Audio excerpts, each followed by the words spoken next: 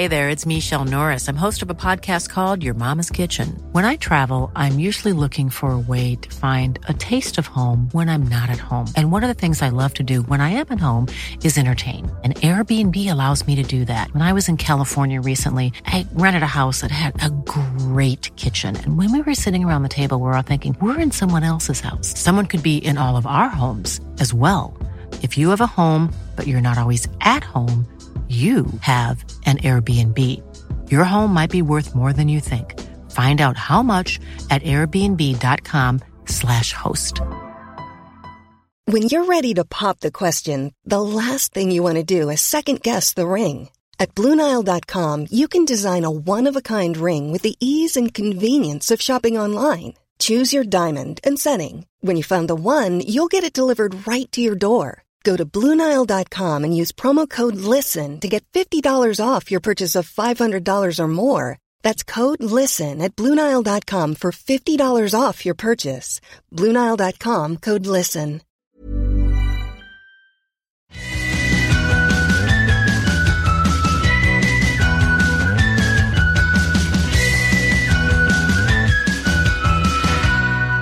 Hello, friends. Welcome to Forever 35, a podcast about the things we do to take care of ourselves. I am Kate Spencer. And I am Dory Shafrir. And we are not experts. We're not. We're two friends who like to talk a lot about serums. I am drinking a homemade turmeric latte right now. Okay, Kate. I feel like that is the most cliched thing I could be doing. Do you have a milk frother? I do. I have like a little pitcher thing that I bought off of Amazon.com. Mm-hmm. Heard of it.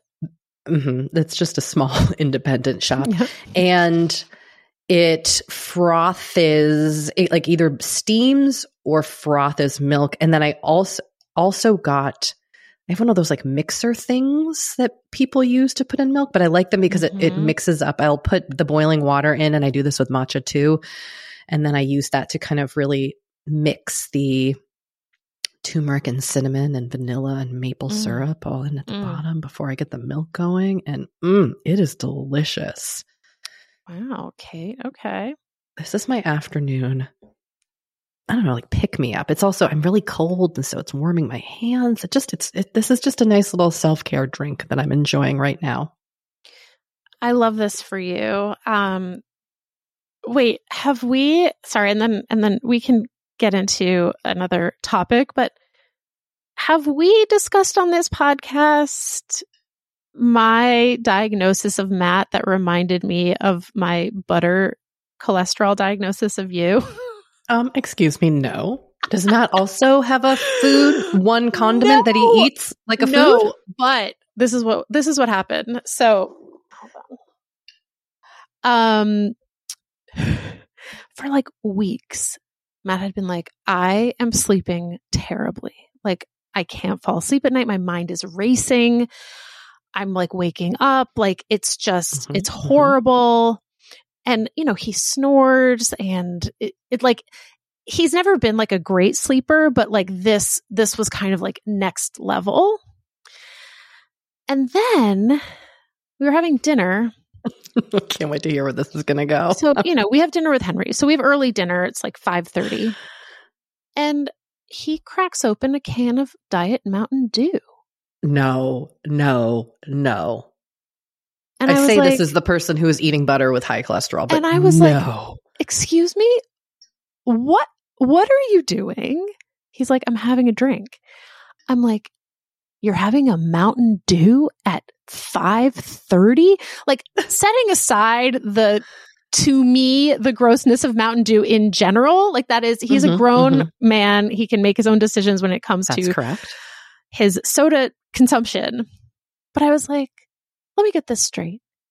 You've been complaining about not being able to sleep, and you're planning on just drinking old Mountain Dew at 5:30? He's like, well, it doesn't have as much caffeine as Diet Coke. And I was like, I don't think that's true. And I Googled it, and I was like, that is not true. Like, it has more.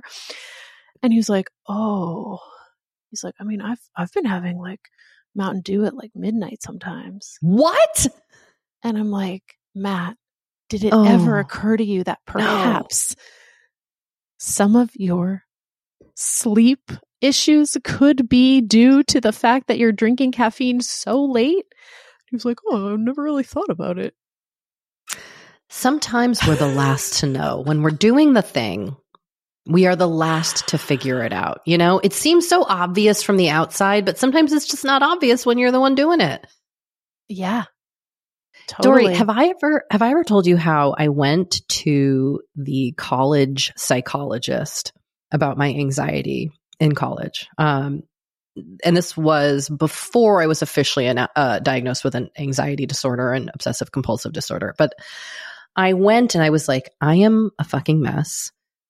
My heart's racing all the time. Like, I feel like I'm having panic attacks. And this is not to say that I wasn't also having those things, but I was exacerbating them because I was drinking about like 3 cups of Coke at every meal. So I was drinking like just so much soda from about 8 or 9 a.m. till 7 p.m. all day long. Not really understanding what the way caffeine, maybe also sugar, but definitely caffeine was making it was increasing all of the symptoms of anxiety for me and making it, my sleep was awful, just like Matt is dealing with, like all of it. And sometimes you just don't put 2 and 2 together, even when you are a perfectly intelligent person. Of course. Yeah. But it just reminded me of the old, I eat butter like candy bars and my cholesterol is high. It's so weird conversation that we had a while ago. Oh, I still think about how it took you a minute to understand that what I was saying is that I physically eat hunks of butter. Yes. I did not fully understand that at first, but then I understood it. And then I was like, before you change your entire diet and your family's diet, maybe cut out the butter. And you know what? I have significantly decreased how much butter I eat, just like plain eat. I still cook with butter and all that stuff. And my cholesterol has gone down. Great. I'm happy to hear that. You earned that medical degree. Thank you so much, Kate. And you do for your husband as well. And did he stop? Was this just last night that you had this revelation, or has he since cut back on the Mountain Dew? He has since cut back on the Mountain Dew. He was like, oh, well, it started because I was drinking Sprite Zero. And like for a while, all the stores were out of Sprite Zero. So he had switched to Mountain Dew, even though they're like completely different sodas. Because Sprite does not have caffeine. No, Sprite has no caffeine. And neither does ginger ale, which is something he also used to drink. So he had switched from 2 sodas that have 0 caffeine to one of the most caffeinated sodas you can drink. Because Mountain Dew's like borderline an energy drink, right? Yes. It's like, and so I was like, okay, no caffeine after 3 p.m. I was like, ideally 2, but I'll accept 3. And like, again, Matt is a grown man. I try not to say like, you need to do this or like blah, blah, blah. But I was like, no. Good. Just because it was like really affecting him and he was like complaining about it all the time. And so I was like, all right, here's what we're going to do, Matt. Good job, Dr. Dory. Thank you so much. Breaking news. I am drinking out of a mug at my desk and I did just spill. Speaking of things Dory's right about. Oh no. Not a bad spill, but I just had a little dribble of my latte, my turmeric latte. I'll clean it up in a little bit. Okay. First, I did want to share my new book news because I have a new book coming out and you can pre-order it. Let's hear about this, Kate. Dory, I have written another book. It is as the description says, laugh out loud summer romance that asks, what do you do when the life you've planned isn't what you've dreamed? And I'm very excited to share. The name of the book is called One Last Summer. It will be out June 11th. You can pre-order it anywhere you get books. You can request your library carry it. You can post about it on social media. I have shared the cover in my personal newsletter and on my Instagram. And this book has taken up a huge chunk of my life for the last few years. And it is scary, but also exciting for it to come out into the world. And it is a summer romance set at a sleepaway camp in New Hampshire between two frenemies, childhood nemesis who, yes, fall in love. Beautiful. An enemies to lovers story. Listen, it is, if you want people flirting in a lake, I have got you covered. If you want sex in an outdoor shower, I've got you covered. Wow. Okay. This is a steamier book than what my last book. Okay. I'm ready for this. This is a little Kate. bit steamier. Yeah, it's a little steamier. If you want ridiculous sleepaway camp antics, like food fights, like capture the flag, if you want friendship, if you want drama, I've got it. I've got it for you. If you want someone dealing with burnout, that's beautiful, Kate. The anxiety that comes along with being an adult dealing with burnout, this book is for you. Any hoots. I'm very excited about it. June 11th, 2024. Yes, I will be doing some sort of fun signed pre-order thing, personalized pre-order. Amazing. So if you would like a signed copy where I will write whatever you want inside of it, stay tuned. I will have that information coming at some point. And I will love to personalize it with any Forever 35 joke or any comment you want me to make within reason, as long as it's like respectful. I will do it. But you know what? Listeners of this podcast have been so supportive of our book projects, and I'm very grateful for everyone who has read books we've written and supported us on our author journeys. So thank you in advance for your support of this new book, One Last Summer. Amazing. Now, Kate, we should introduce our guest. This is someone who, you know, I'm going to be real honest. I want to be an IRL friend with. Same. I want to be your IRL friend, Jenée Desmond-Harris. So just be on the lookout for me. Yeah, we're just going to show up in San Francisco. Just be like, knock, knock. Yep, we're here. We're here to make this real. Our guest today is Jenée Desmond-Harris. Jenée is a Slate staff writer and editor. She writes the Dear Prudence advice column. She's an incredibly thoughtful advice giver. She's also previously worked at the New York Times, Vox.com, and The Root. And look, like if you want advice on giving advice, she has the best advice on that and other things. Seriously. She's like brimming with wisdom. Brimming.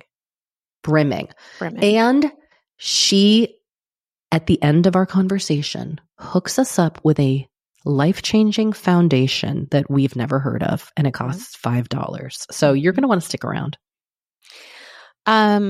Before we get to our chat with Jenée, let me just remind everyone that on our website, forever35podcast.com, we always have links to everything we mentioned on the show, including this $5 foundation. We are also on Instagram at Forever35Podcast. We have a Patreon, which you can join at patreon.com/Forever35, where we do a casual chat episode that runs weekly. We are recapping the OC. We do product recall over there. There's like all kinds of fun bonus content.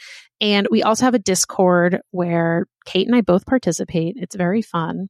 So join us over there at patreon.com/Forever35. It's just $5 a month. You can also shop our favorite products at shopmy.us/Forever35. We have a newsletter at forever35podcast.com/newsletter. And please call or text us at 781-591-0390. Email us at forever35podcast@gmail.com. And here is Jenée.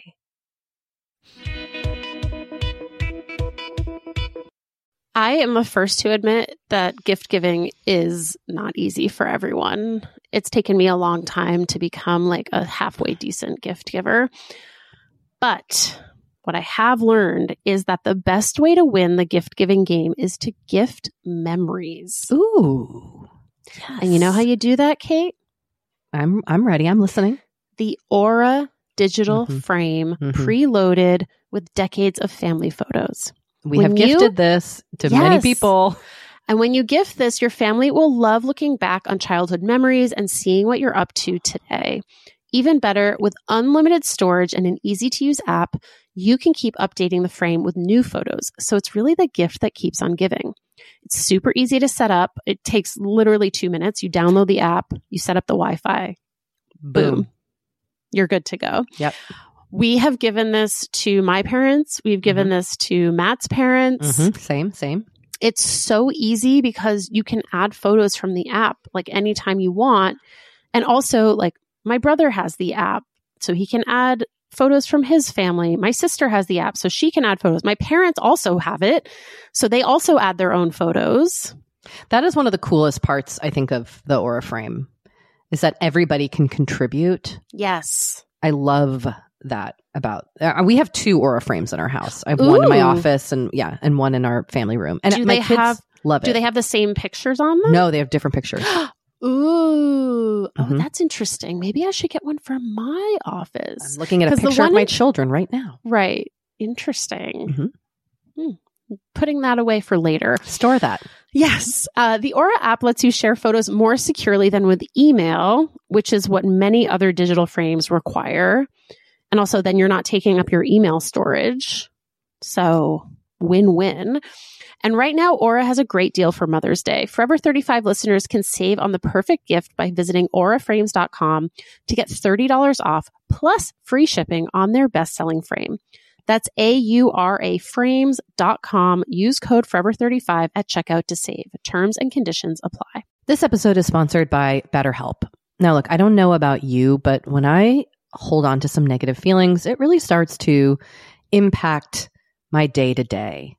I get a little snippy and short with the people in my life. Things start to really feel overwhelming. And look, it's just generally not great for me or for the people that I am interacting with. And I do find that my time in therapy is a real safe space to get those things off my chest and figure out how to work on and work through the things that are weighing on me or maybe weighing on you. For example, like I have actually really been working on mindfulness in therapy. Oh, nice. Yeah. Nice. Easier said than done, but that's the work, right? Like just learning about kind of like really creating a breathing practice and paying attention to my physical body and my feelings. Therapists are trained to help you figure out the cause of challenging emotions and to learn productive coping skills. If you're thinking about trying therapy, try BetterHelp. It's convenient and accessible anywhere because it is 100% online. All it takes to get started is filling out a brief questionnaire to get matched with a licensed therapist. And if you're not vibing with the therapist, you can switch at any time for no additional charge. Get it off your chest with BetterHelp. Visit BetterHelp.com/Forever35 today to get 10% off your first month. That's BetterHelp, HELP.com/Forever35. You know, one thing I think is really kind of interesting about skin, my skin, but all skin, is that like what it needs now in my 40s is not what I needed in my 30s. Totally. Definitely not what I needed in my 20s. But like, how are you supposed to know what your skin needs? It's hard. It's hard to know. Especially when there's just like so many products out there. The overwhelm is real. It's a struggle to even know how to get the results you want, what products to start with. This is why we're super excited to partner with Apostrophe. Apostrophe is a prescription skincare company that offers science-backed medications that are clinically proven to help. I have used Apostrophe. I love it. They will pair you with a board-certified dermatologist who literally creates a personalized treatment plan for your skin. I have done this a few times now. It is so easy to do their online consultation. You upload photos. And like within a few weeks, I had done the consultation and received my treatment plan and my product. Amazing. And that is how I became a tretinoin gal. I love the tretinoin that they sent me. I love their sunscreen. Both products have been amazing on my skin. And you, Forever 35 listeners, can get a special deal from Apostrophe. You can get your first visit for only $5. That's at apostrophe.com/forever35 when you use our code forever35. Now that is a savings of $15. I like that. This code is only available to Forever 35 listeners. So to get started, just go to apostrophe.com/forever35 and click Get Started. And then use our code forever35 at sign up and you will get your first visit for only $5. Thank you, Apostrophe, for sponsoring this episode. I think it's safe to say that we have suffered through bras. We've been uncomfortable in them. We've devoted whole episodes to finding good ones. But I'm here to say enough is enough. Enough. I mean, drawn the line. Dory, have I ever told you what I did in college when I needed a bra to wear with a fancy dress? What? I cut the top of pantyhose and then I duct taped that to my chest. Oh. Sounds uncomfortable. Because I didn't have Honey Love when I was in college. No. Well, we are here to say no more being uncomfortable. No.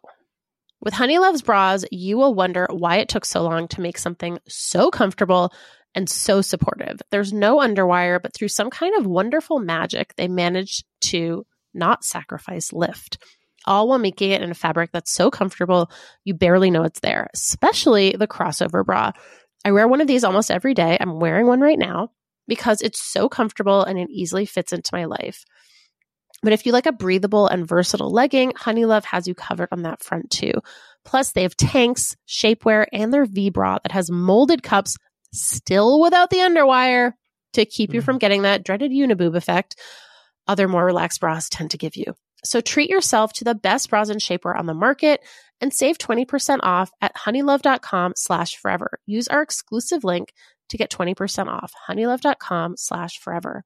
After your purchase, they'll ask you where you heard about them, and please support our show and tell them we send you. Treat yourself to Honey Love because you deserve it.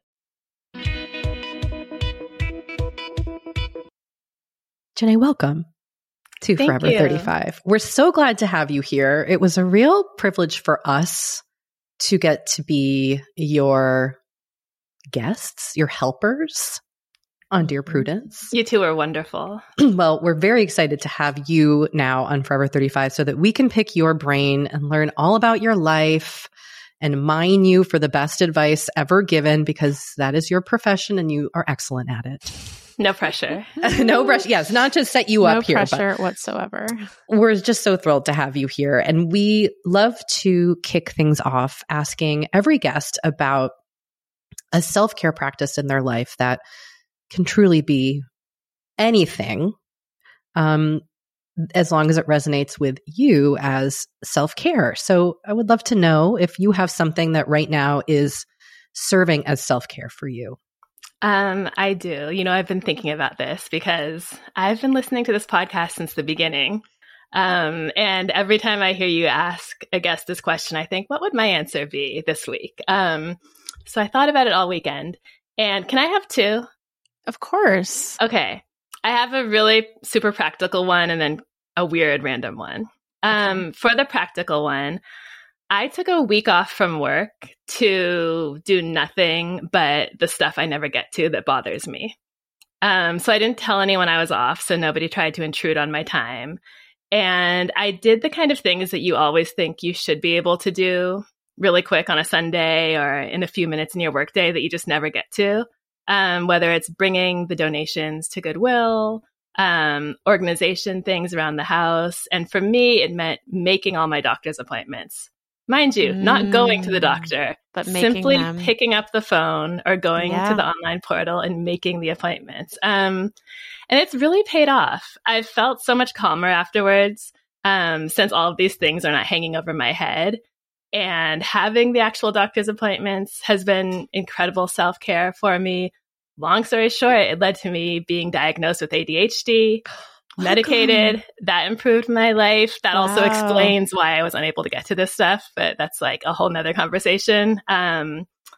Like got my mammogram out of the way. I know I'm fine. I know my gums are okay. It's just led to a lot of peace for me. So no, I didn't go on a big fun vacation, but that week just really made my life better. I think like, and I want to hear your second one too, but that action, like that empties the mental load so much. Like it is you are giving yourself a vacation in a way, or like it then allows for you to have kind of like a brain vacation when you get back to work almost. Exactly. Because those things aren't weighing on you every day. So definitely recommend that if you have the time and you can do it. My second super random one is lying down in front of a space heater. Stretching is optional. Now, I think you two will understand this because it's sort of suited for a California winter climate where you may not be fully heating your house all the time, but there may just be a little chill that's a little bit uncomfortable. And you're just like, oh, I'm a bit chilly. Turn on the space heater, lie down in front of it. To me, it's a shortcut to the feeling I used to get at the end of a yoga class where you're just like, lying down on my back right now feels so good. It kind of makes me think of like why people liked tanning beds. Yes, totally. Yes, story. That's why I liked tanning beds when I went to college in Maine. Because you're lying down, there's the heat. I mean, yes, there's the light too, but like the heat. Something about lying down in heat feels like so cozy and nice. It feels fantastic. And I'm currently not a person who exercises at this moment in my life, so I'm not going to the yoga class, but I found a way to get that great, warm, luxurious feeling that's super calming and relaxing. I love this. Yeah, turn on your space heater and lie down. I love this. We our heat is broken in our house right now, which again, it's Southern California. It's not like a crisis, but it is much colder. And I am like very excited to blast a space heater and curl up. I love blasting it under my desk, but now the thought of lying next to it just sounds really nice. Now, I will say it can get uncomfortably hot, so you just need to adjust it at times. But, I trust you to do that. I also wanted to just note something that I think we never talk about a lot, because I often feel like making doctor's appointments is something that gets listed as like a self-care practice. It takes time to get doctor's appointments scheduled. I actually have that on my list today. And it's not just like you call and it's done. It is like chasing it down, phone tag, finding the time, like the paperwork. It is.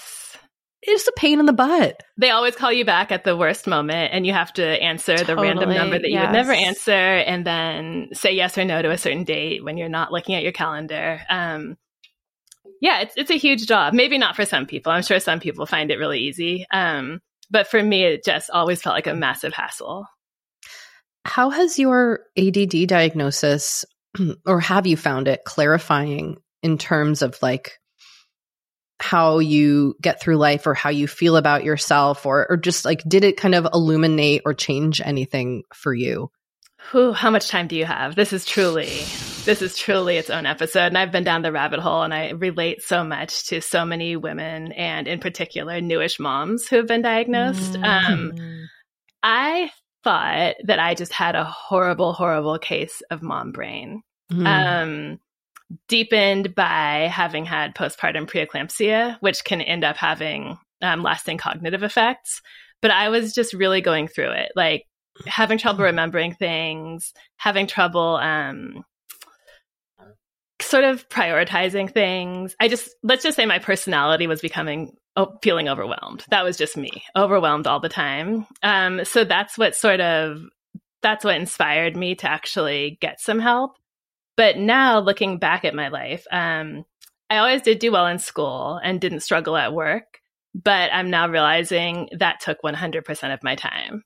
So I've never been someone who does work hard, play hard. I was always someone who worked kind of hard constantly. I always needed to take all weekend to study. I didn't do extracurriculars in college because I needed all my time to get my focus together and do my work. I've always worked weekends, not because I'm doing more than everyone else, but because that's what it took to stay on top of everything. The most surprising positive side effect for me has been that being medicated has decreased what I guess I thought was a bit of social anxiety. For example, I really did not enjoy hanging out with my toddler and other mom friends. I found that just was really overwhelming, stressful. My attention was being pulled in so many different directions. I was like, why do people like this? You know, I can't stay in the conversation. I feel like I'm not taking care of him. I'm self-conscious that I seem discombobulated. And now that I've dealt with my attention issues, that anxiety has gone away. That's so because I can just kind of, I guess, be present and not be so stressed about where my brain is going and how that's coming off. Wow. Yeah. Thank you for sharing that. Selfishly, I just like to hear about other people's experiences, but it's really clarifying because it manifests for people in such different ways. And I don't think I would have ever thought about the connection to like the social experience. I wouldn't have either. It makes so much sense. Yeah. I mean, I just thought, okay, I need to treat this because I need to like get things done, you know? And that's part of it. It is, I feel calmer and more able to get things done because, again, my brain isn't going in a million directions. But yeah, there's also been these unexpected results too. And I'm happy to talk about it because I suspected this might be an issue for 4 or 5 years. Just hearing so many other women discuss it in forums like this and on social media. And I think it took that for me to say, well, there's nothing wrong with it. And maybe it could be me too. Wow. Let's talk about your life as the Slate advice columnist, Dear Prudence, which you've been doing now for like 2.5 years. Yep. Okay. I mean, I have so many questions about this, but I guess my first question is kind of as you think about the range of questions that have come across your desk, your proverbial desk in the last 2.5 years, are there specific topics or even like specific questions that come up again and again? Yes, this one will be so familiar to you too. One of the drums I'm always beating in response to questions is that if you are an adult who is having trouble making friends and maintaining friendships, you're not alone. Because I get so many letters from people who are dealing with that issue, and worse than just dealing with it, they're feeling a lot of shame around it. It's almost as if everyone who has moved to a new city and needs friends or has lost touch with their group of friends, or who is having trouble maintaining a friendship as people enter new stages of life, it's almost as if every one of those people thinks they're the only one. And I know from looking at what comes across my proverbial desk that it's so common. So I find myself constantly just trying to normalize that for people. The solutions are a little harder. I don't think there are easy ones. I've, told people to go on Bumble BFF. I've spoken to people who've written entire books about this. I think the easiest to implement and smallest piece of advice I have on that topic is to use social media and use your network and explicitly ask. I think one of the best uses of your Facebook or Instagram is if you feel brave enough to just say, I'm in this city, I need some new friends, here's what I like to do. Does anyone know anyone? People love to give advice and people love to be helpful in that way. Yeah. So I really encourage people to simply ask. I've seen our mutual, podcast media friend, Jasmine Gilroy, do some friendship matchmaking on her Instagram that was super successful. Oh, wow. People got to really say cool. kind of where they were and what they were looking for, and people would respond in the comments. So to me, that's just a really inspiring use of technology that I know can often have the opposite effect of making people feel inadequate and alone. I love that. And yes, we have gotten a lot of questions about adult friendships. And I don't know if you talked to Lane Moore, but I did. Yeah. She wrote a whole book about this, about how like you're normal if it's hard for you to make friends. Yeah. Another thing I'm always saying about it is when it comes to maintaining friendships and being sad about friendships changing is I really try to encourage people not to hold out college 20-something friendship where everyone's together, everyone's free, everyone's single, everyone's at the bar. It's every weekend as sort of the ideal of friendship, and then looking at everything else as subpar or an inadequate form of friendship. I really want people to start to think that friendships do change as you get older, as people partner up, have kids, lose parents, go through mental health struggles, but it doesn't mean that they are not as good. In fact, I think when I look at some of like my most meaningful memories with my friends over the past decade, it's been through when one of us was going through a really hard time, you know? Yeah. I think simply showing up for someone, going over to their house when they lose a parent, climbing in bed with them, distracting them after a breakup, going over to do the laundry when they have a baby, like those aren't some new, sad, less exciting version of friendship. To me, it can be even like a more exciting and evolved version of friendship if people would learn to look at it that way. Such a great perspective. Yeah, that is very profound and very true. Do you get follow-ups from readers / listeners about your advice? Once in a while. I treasure the emails that say that was really good advice. Thank you. I've gotten about 4 of them in 2 years. I get a larger handful of like, you were wrong. You didn't get it. Everyone was unfair to me.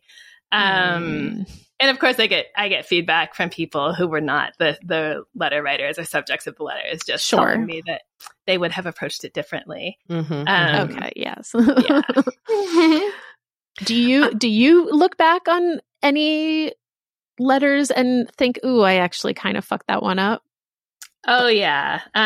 Dora, you might relate to this one. So people were all over me about this and I think they were right. I had a letter from, I might get the facts a little messed up, but I'll give you the general theme.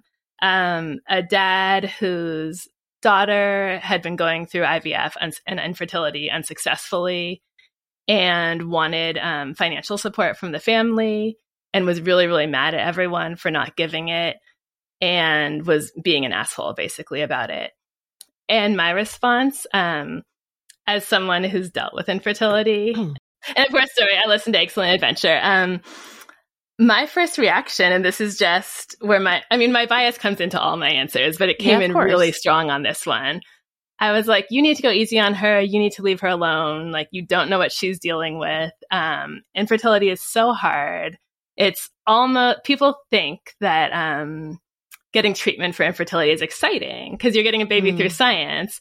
But I experienced it as very sad and scary because the reality was that it might not work, right? So it was a long period of mourning. It was actually quite depressing. So I really felt for this woman and I could just see why she was lashing out. And I just wanted her family to, if they didn't give her the money, at least to just let her get away with being a jerk because she was going through such a tough time. And the letter was from her dad? I think it was her dad. Yeah. Okay, got it. And everyone wrote back and said in the comments, you know, you don't get to act like that. You don't get to demand money from people. You don't get to treat people like this. Sorry for what she's going through, but you need to hold her to the same standards as every other adult who's going through any other kind of hard time. And I was like, you know what? I think you guys have a point. I think you guys have a point. I mean, I truly only looked at it from her perspective because I could see myself in her shoes and I could feel what she was feeling and I could understand exactly why she was behaving the way she was. And I just kind of, I forgot to remember that there were other people involved who also deserve to be treated well and deserve to be happy. Wow. That's intense. I mean, I kind of see, I feel like your original answer was also okay. I don't know. I feel like I'm kind of in the middle. Like, I agree with people who said, like, you don't get carte blanche to be an asshole. On the other hand, I think that you can have a degree of empathy in the way you approach this with the woman and not just be like, you don't get to be an asshole. Right. You know?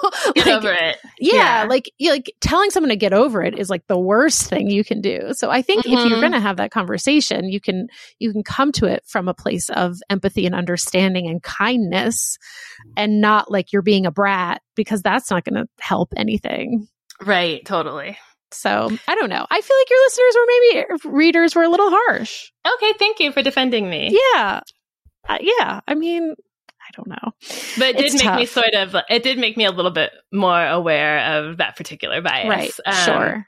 Because I do get a lot of questions about infertility and IVF and who doesn't want to go to the baby shower and what to say and what not to say and, what kind of behavior is acceptable and what's not. Yeah. How do you advise people to like learn how to become thoughtful advice givers? Because to me, this is one of those things where it's like, we just assume people know how to be good friends, when actually learning how to be a good friend is a skill you have to learn. I feel like listening and giving advice is also a skill. And if it's not modeled for us, or if we've had bad experiences, it can be hard to know how to do it. Do you have like best practices or like advice giving 101 that you kind of go back to for folks who are like, how do I do this? Well, definitely when it comes to actual life, do not ever give advice unless you're asked. And even I struggle with this. Which I didn't follow that earlier when you were talking about taking a plane ride. So I apologize. I welcomed that. I welcomed your advice about flying with a toddler. Extra snacks, change of clothes. Noted. Yeah. So definitely don't give it if it's not asked, especially if it's about a sensitive issue, right? But also, even if it's not, I think people are just annoyed by unsolicited advice. We have enough input every day. My other idea would probably be to base your advice on a set of principles, or just a set of, or I try to filter my advice through a handful of sort of basic beliefs that I feel really confident in and that I can apply to different situations. So, for example, I feel sure that relationships should make you happier and not unhappier. I think that's a fair thing to say, right? So I'm going to get requests for advice from people about their relationships that have all different kinds of fact patterns, but I'm often going to come back to that one point, And to make that point, I don't have to say, your boyfriend is a total asshole. Your boyfriend, I think, has this mental health diagnosis. Your boyfriend needs to do whatever. You don't need to be insulting. You don't need to get all the way in the weeds. If you simply come back to that value that you believe is true and that you think the person you're giving advice to can also buy into. Okay, that is great advice. And I also feel like it would be a good practice for me to like write down what some of those core values are, those core beliefs, because that is really helpful to kind of know. And we've, over the years, Dory and I have been asked questions about partners. And I do think sometimes I turn my like armchair therapist brain on, which is not, which I think is not the way to go. And I like what you're saying. Like, I'm not going to be able to diagnose someone's mental health or know the ins and outs of their relationship, but this is a belief that I hold to be true. Right. And I can come back to that as like the grounding point for my response to you. Right. So thoughtful. I love it. Another one I have about dating is that dating, and let's just say at the point under a year, dating is for getting to know someone, enjoying yourself, and collecting data on whether that person will be a good long-term fit. It's not for changing someone. So if it's only been 3 months, I'm never going to encourage someone to try to make a dirty person clean, try to make an antisocial person social. If you've been married 35 years and you want to keep your marriage, like by all means, ask the person for some compromise, ask them to bend. But in the dating stage, I'm forever saying, if you don't like what you see, it's okay to peacefully move on without trying to mold your partner into the person you want them to be. Yeah, that's hard. I think, especially for people who are like fixers, or who do give unsolicited advice. That can be tough. Yeah. Jenée, did you read advice columnists as a kid? Yeah, I remember reading Ann Landers. There was even this one in like our local alt weekly called The Advice Goddess. And I remember I used to just always turn to that page and read it. Yeah, I think there's a certain, I would be willing to bet that most people who are writers or journalists probably read a lot of them because I think we're very nosy. And it's for the same reason that I've always read, like I like reality TV. Not so much for the drama, even low drama reality TV. I just love to know the little details of the little dramas that are going on in other people's lives. So yeah, I've always, and even the previous Dear Prudence, I used to listen to Danny's podcast and I would pause it and think about what I would say. I just thought it was really fun. And it's a great outlet for being nosy and being a little bit messy without like constantly tapping your friends for like, so how was the date? Did you call him? Did anything interesting happen? Or for wanting your friends to get into messy situations to entertain you. So yeah, always been an advice fan. It's funny you say that because I love gossip, and I think it's the same. It's like that like the insatiable curiosity is totally like, it's like an itch you have to scratch a little bit. And it doesn't come from like a malicious or like a place of malice, but it's like, it's that need, that hunger to know all the information. So we're just going to take a short break and we will be right back.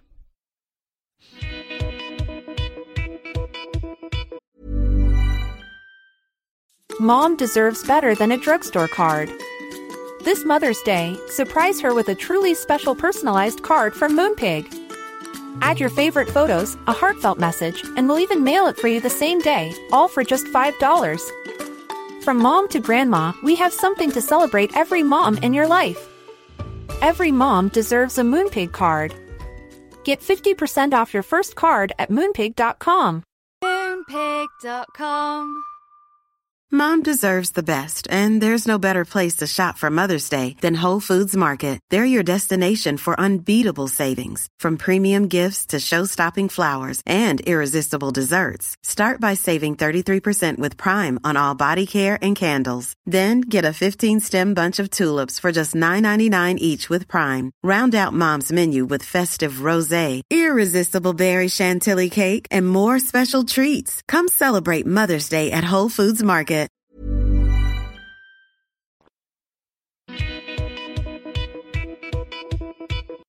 I want to know if you have thoughts on how to like manage your judgment as a friend giving advice.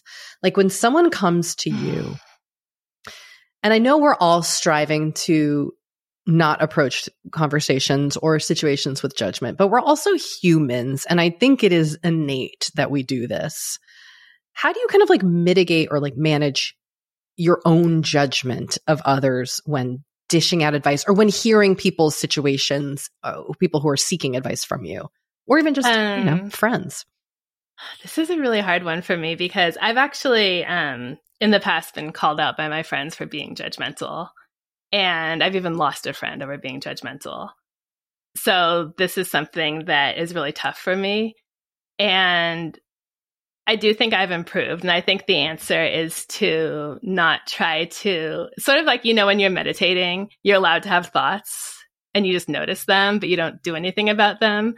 Don't try to stop yourself from feeling the judgment because I think that's sort of an uphill battle, but just be really careful about whether you address it, So I tend to lean toward if I don't know what to say or if I know that the thing that's on the top of my tongue is going to be judgmental and not going to be helpful and could be hurtful, just sort of repeating and mirroring the person's feelings and experience back to them. I think a lot of times that's what people need and want, just to know that you understand them. And you can authentically do that even if there's a corner of you inside that is feeling judgmental. You can put that aside and just be like, wow, this is hard. You said you felt like that, and I hate that for you. You don't deserve this. I think you don't deserve this is a huge one because none of us deserve to be suffering in all these various ways. So yeah, basically edit yourself and emphasize the parts that are more helpful, which are being validating and supportive. That's great. And I keep saying that's great advice, but really, literally everything out of your mouth is great advice. I was just thinking it is I find it very useful because I think sometimes as a friend, it can be we want to solve things for our friend. Like we care about people and we want to offer solutions. And I think that's sometimes where I get mixed up as an advice giver or as a friend. Is like, I just want to fix this for you. And I'm hearing all these things rather than just like, oh, you just need to be heard. And that is my job. Also, yes. Also, one thing I try to remember, and I do tell people in the column, is sometimes people just have to go what they have to go through. Yes. Totally. So all of us have made bad relationship choices. All of us have made bad choices in probably fights with people in our family. All of us have had our career moments where we weren't at our best and we weren't our most professional. And I think many of us would argue that we needed to go through those things to get to a better place. So I think one thing that can bring people a little bit of peace if they're watching, for example, a friend in a really crappy relationship that they just need to get out of because it's horrible for everyone and it's not going anywhere, is just to remember this might be what my friend needs to experience to get to who they're going to be. And I still want to be their friend on the other side of it. I don't want them to be left alone in this relationship without any support. So I just kind of have to sit back. And that doesn't mean don't say anything. You can remind them that they deserve to be treated better, that you want the best for them, that you would love to see them happier, that you're there for them. But it means you don't have to like pull them out of the situation to get them to a situation that looks better to you. Yeah.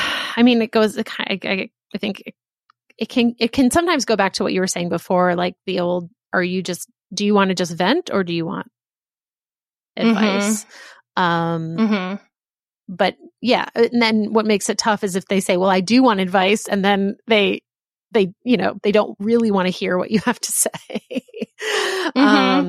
So yeah, that is tough. You don't want to create a situation. If you do care about someone, you don't want to create a situation where they lie to you or are afraid to talk to you or end up pushing you away, because then you both lose.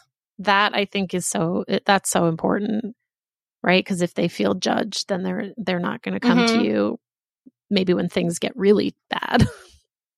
Exactly. Yeah. Jenée, we asked our listeners for questions for you. And we'd love it. I know we're putting you on the spot. Okay. But if you wouldn't mind taking a stab at maybe some of these questions, that would be great. Sure. Okay. Let's do it. A very rich friend is getting married. I am not rich.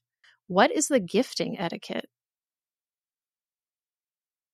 I mean, I think the general rule that people point to is to get a gift that's kind of around the cost of like what it will cost them to feed you, which varies wildly. But, 150, 200, if you cannot afford it, it is okay. If your friend is a rich person who has manners, they'll have some cheaper items on the registry. And those are specifically for people like you who can't afford to get the bigger items. Yes. Get them something that you can afford without ruining your experience at the wedding or making it a stressful experience for you. I think if this is a good friend, they don't want you to feel put out or to be worrying about your bank account balance while you're celebrating them.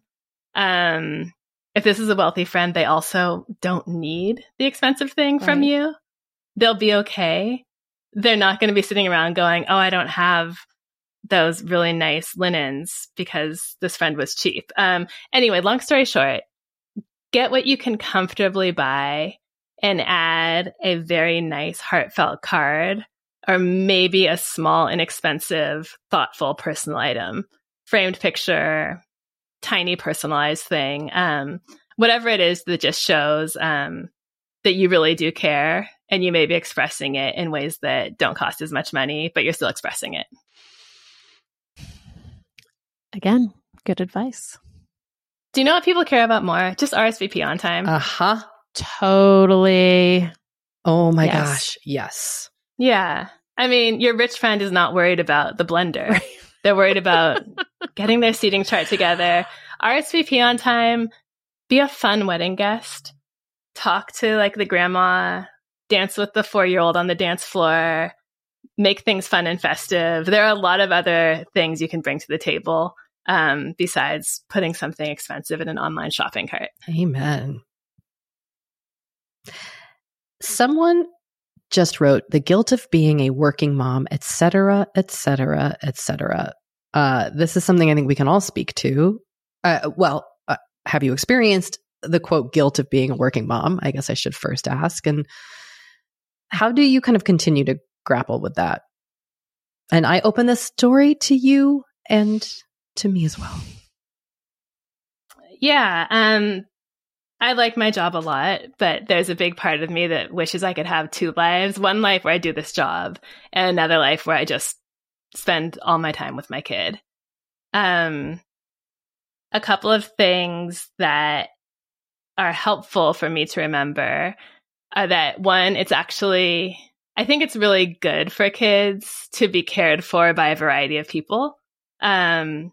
Just to get used to the fact that there are different people in the world who do things differently and be able to be comfortable in different situations. 2, I think you can really maximize the time that you do have. So you can't control needing an income, but you can control not scrolling TikTok while you push your kid on the swing.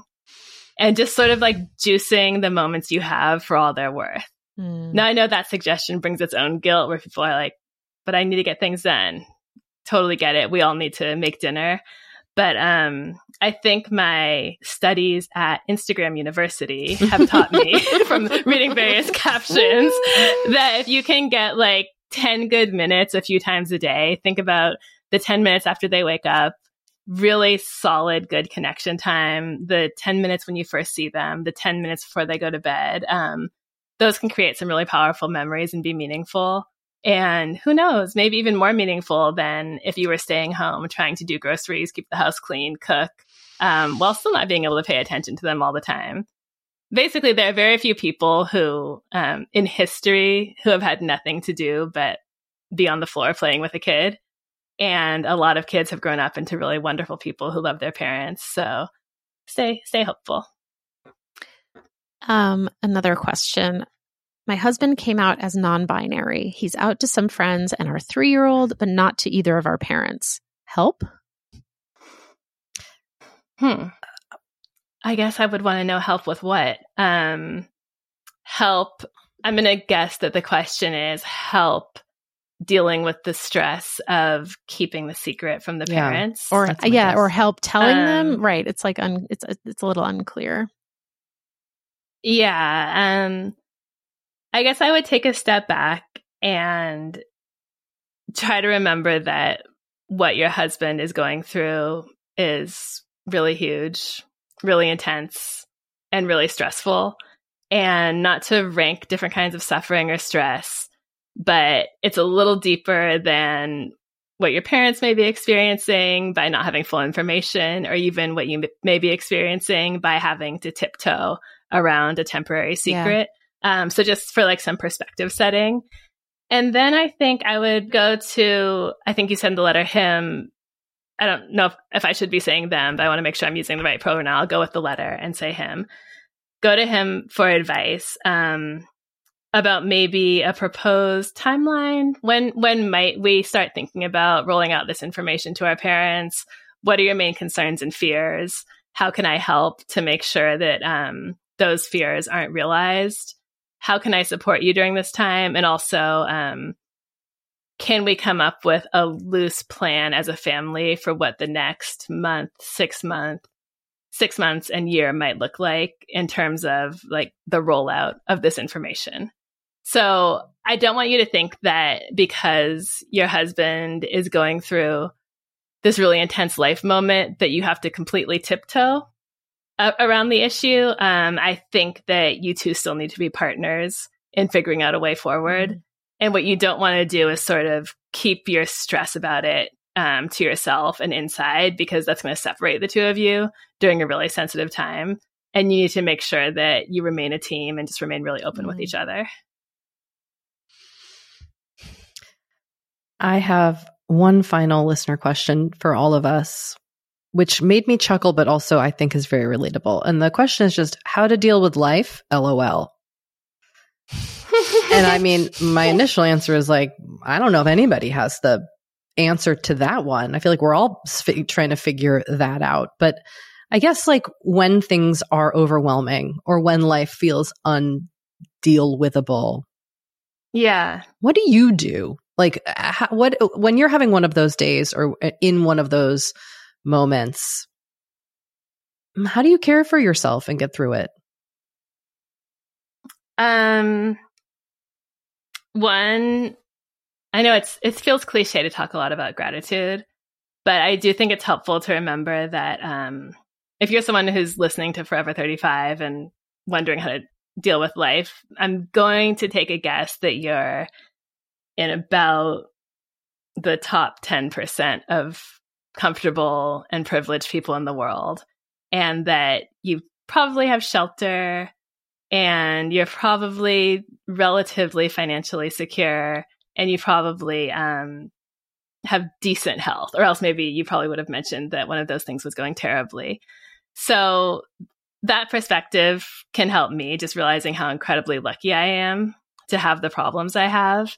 I believe in a super basic gratitude list. People do these gratitude journals like the sound of the chirping birds and the way my coffee splashed into the cup and the way the sun sprinkled through the trees. And when I think about gratitude, it's always just I'm pretty much healthy and the people I love are pretty much healthy.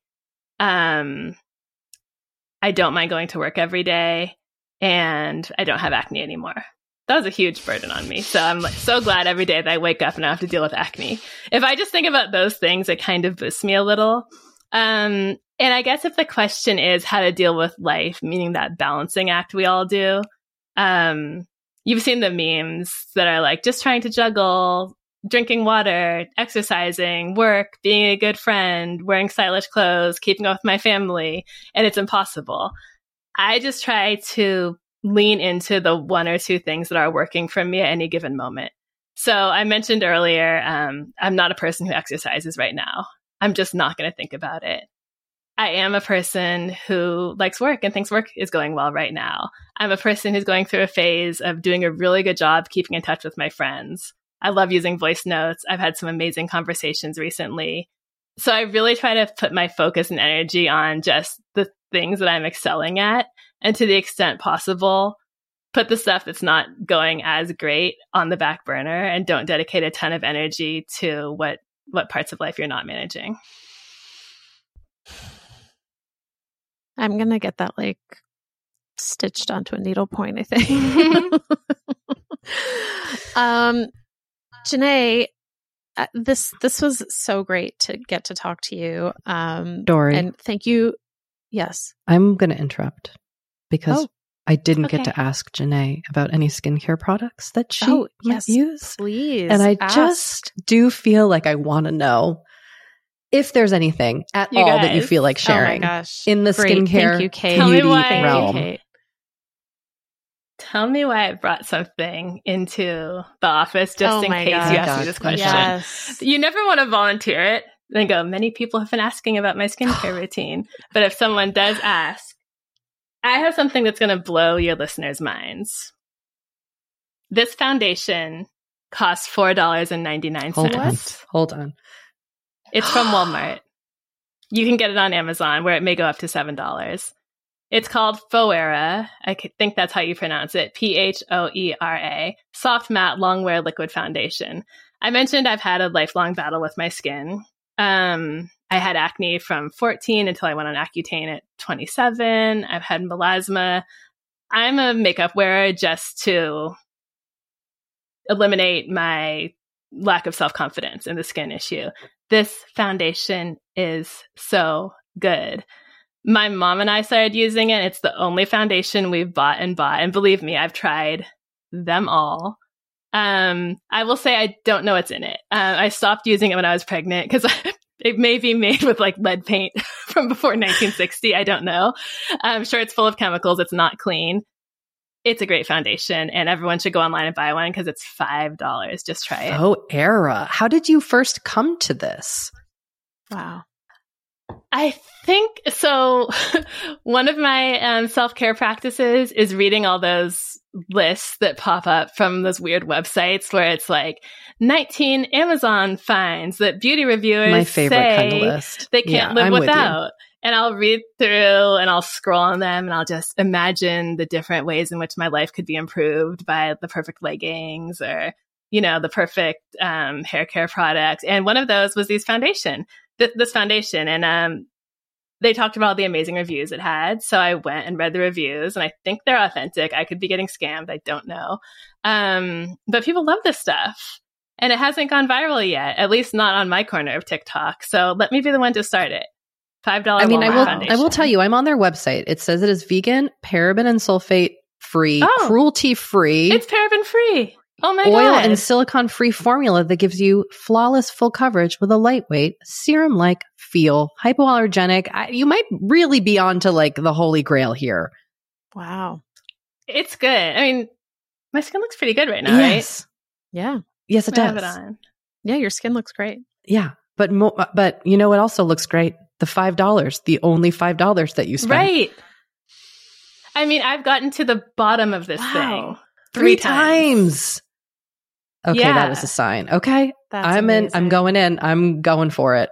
Okay. Get I will it. report back. Thank you for this hot tip. And just go ahead and get 3 colors if you don't know what your shade is, because again, and you kind of do have to do that. And sometimes you even have to mix shades to really get, to really nail it. Mm-hmm. Oh, well, thank you. This is a really hot tip. I'm so glad we asked. Yeah. I can't wait to hear an update on how it works out. Well, Jenée, this has been wonderful. This has been so This has been fun. really Thank you, fun. both of you. Jenée, where can our listeners find you on the internet? So I'm still a little bit against my better judgment on Twitter/X at Desmond-Harris. And then the Dear Prudence column publishes at slate.com every Thursday. And the Dear Prudence podcast comes out every Friday. Yay. Thanks again. Thank you. Bye. Thank you. Well, Dory, like I said, I just, I think Jenée is fantastic. I've really enjoyed our conversations with her. I find her to be so thoughtful, generous in spirit, considerate. Like really, you know what I found when we recorded our episode of Dear Prudence with her and then also listening to her talk is she really thinks about things in a way that like I don't. Like her advice is so nuanced and really thoughtful. And I feel like I often just kind of like rush to judgment. And I just really like, I feel like I have learned a lot from the way she models sharing advice. Yeah. And I'm going to try that foundation. Same. I'm going to try it too. Even though I don't really wear foundation anymore, I'm going to try it. I don't really either, but yet I have a shopping problem here in capitalist, whatever this is. The end of the capitalist society. I don't know, but look, you tell me there's a $5 foundation, I'm going to go find it. For sure. Well, let's share some intentions for this week. This is a practice we have been doing on every episode of this podcast for almost 6 years. And I really do find that doing this weekly with you really helps me focus on these things. I love Just going to throw that out there. Last week I said I was going to try to like slow myself down a bit because I was feeling that like the pull of the season and just getting caught up in so much stuff. Yeah.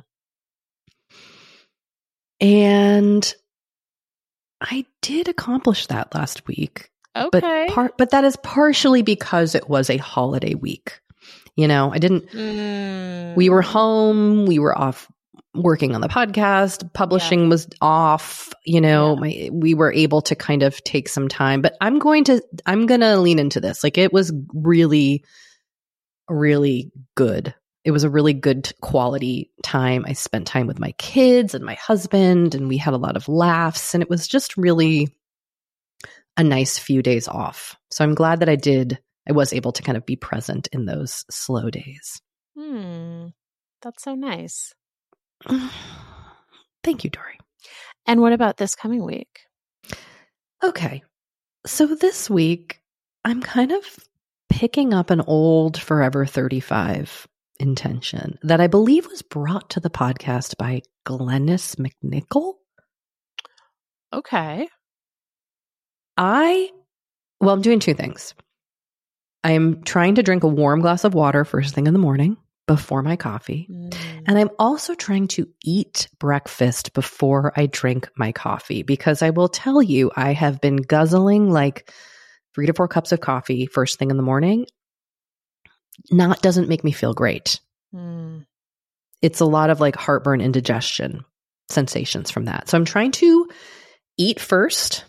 Doesn't need to be like a feast, but just put something in my stomach before the coffee. And so much of coffee is like a ritual for me. Like I get out of bed and I walk to the coffee. Like it's like instant. It's one of the first things I do within minutes of waking up. So it is a real shift for me not to have coffee immediately upon rising. But I do notice I feel a lot better when I have some water and when I have some food and then have coffee in terms of like indigestion. So there you have it. I did it this morning and I felt so much better. Even though like I could smell the coffee brewing and I was like, oh my God, I want it. I want to bathe in that coffee. Right. That's my intention. How about you? What did you do last week? So my intention last week on our production notes, it just says grounded. And I honestly do not remember what I meant by that. Like I obviously like stay grounded, but like in what context? Was it just about holidays? Stay grounded during the holidays? I don't totally know. I will say, yeah, I mean, the holidays are stressful, but I feel like we actually had a really nice trip to Boston for Thanksgiving. And, I wouldn't say I felt like calm necessarily throughout all of it because, I was traveling with a 4-year-old, but it was really nice to see family and it was a great trip. And I also feel like we spent the perfect amount of time there, which was nice. Isn't that an art? It is an art, Kate. Figuring out the perfect amount of time with family. It can be hard when you're traveling across the country to not feel like, well, I'm going so far, so I should really spend like 3 weeks. Yes, because like, plane tickets are extremely expensive. Oh yeah, the plane tickets were exorbitant. And then you get like 5 days in and you're like, what, how much longer am I here for? Right. And also you pretty much lose a day going going to the East Coast. And so there's a lot to think about, but we got in super late Monday night, like essentially Tuesday morning. And then we left very, very early Saturday morning. So we had Tuesday, Wednesday, Thursday. We had 4 full days. And I think that was perfect. So that's just my 2 cents. Well done. Now we returned to find half of our kitchen basically like plastic sheeted off. I won't bore you with the details, but let's just say that literally as we were walking out the door to go to the airport, Matt was like, why is there water on the floor? Oh, our sink is leaking. Oh, no. And so our landlord had come and then he texted Matt while we were in Boston. He was like, don't disturb the drying equipment that they left there. Like it needs to be dried out. And I'm thinking like, oh, you just put a couple of fans? No, it's like a massive thing that has to be running 24/7. So I'm sure we're going to be paying like our electricity bill is going to be like 3 times the price. Mm-hmm. And half of our kitchen is blocked off and we can't use our kitchen sink. So, and we don't have a big kitchen. So like, it's really annoying. And he said he was coming back today to fix it. And it turns out it's not going to be done till Wednesday. So I'm kind of like, okay, if I let myself get too annoyed by this, I'm just going to like lose my mind because like we can't really cook because we can't like do dishes. Like there's no, it's just like very annoying. So I'm trying, my intention this week is to try not to go insane about not having access to half my kitchen and the kitchen sink. That's my intention. Okay. Good luck. Good luck with that. Thanks so much. That's hard to do. Yeah. I don't know if I'll be successful, but I'm stating it as an intention. Okay. You try your best, and I'm going to try my best. Yes, exactly. Well, friends, Forever 35 is hosted and produced by Dory Shafrir and Kate Spencer, and it's produced and edited by Sam Junio. Sammy Reed is our project manager. Our network partner is Acast, and we thank you for listening. Bye.